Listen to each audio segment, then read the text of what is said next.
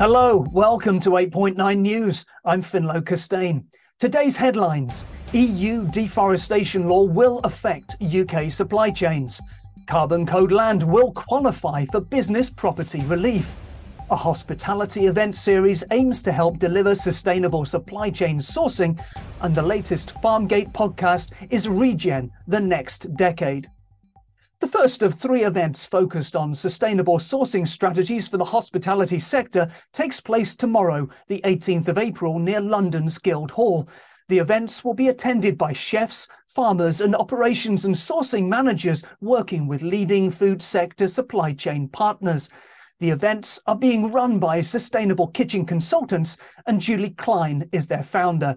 I asked her to tell us what's happening.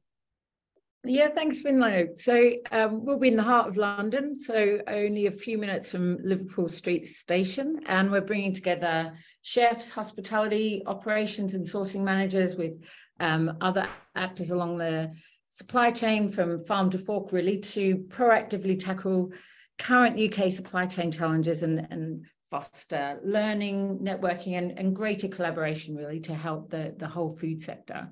And I notice on your information that there are lots of different organisations supporting this. Could you just talk us through one or two of them and tell us what sort of people you expect to be coming to the event? Sure, yeah. So the events are hosted by myself and teams, so Sustainable Kitchen Consultants, and we're supported by our strong partnerships with Soil Association certification and with other sustainable supply chain operators like Pasture for Life Assurance, the Ethical Butcher, Partners in Purchasing. And we are also supported for our other couple of events by the Culpeper Group and the Duke of Cambridge Organic Pub, as well as FarmEd in the Cotswolds for our third event. For this first event, we've also got other experts that are going to be joining us who are specialists in things like waste repurposing and also some software suppliers for sustainable ingredient sourcing. And so we'll have a real mix of key supply chain agents so that we can get a real broad view of what some of the challenges are and hopefully really drive out some great solutions. So, we're looking to get anyone really who is involved in sourcing, buying, selling, preparing, serving food, who has a view on sustainable supply chains and wants to come and share them. And what is it about sustainable sourcing for the hospitality and hospitality sector in particular that presents such a challenge? Yeah, so I work across both sides of the fence, as it were. So working with farmers via my work with Soil Association, as well as Pasture for Life Assurance and various other collaborations, plus also working with my hospitality and food sector businesses and brands that myself and team work with. So I have that unique perspective of the challenges from farm to fork. On the hospitality food sector side, I think that there's some key challenges.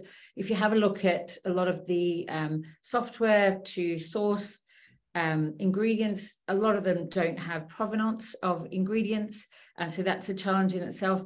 I think this concept of seasonal has become blurred, and there's a lack of understanding of what's seasonal because people historically have been importing ingredients from all sorts of parts of the world at different times of the year. There's no information about how something's being farmed. There's also lots of different messages out there that businesses are needing to tackle around, trying to do less but better meat, without really a true understanding of what that means and the role that better farmed meat plays in a sustainable sourcing strategy. It's also terms like regenerative and low carbon, all this kind of stuff. So I think there's a lot of confusion out there.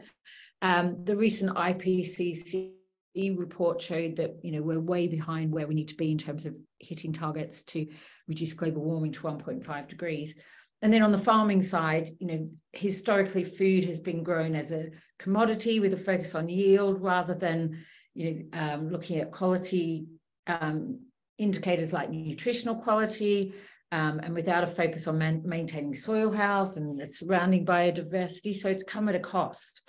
And I think, what we need to do is try and incentivize farmers more to move to more sustainable practices, but we also need to understand that they're under a lot of pressure from people like retailers who want to buy from farmers with high yield, low cost, so that they can make profits themselves.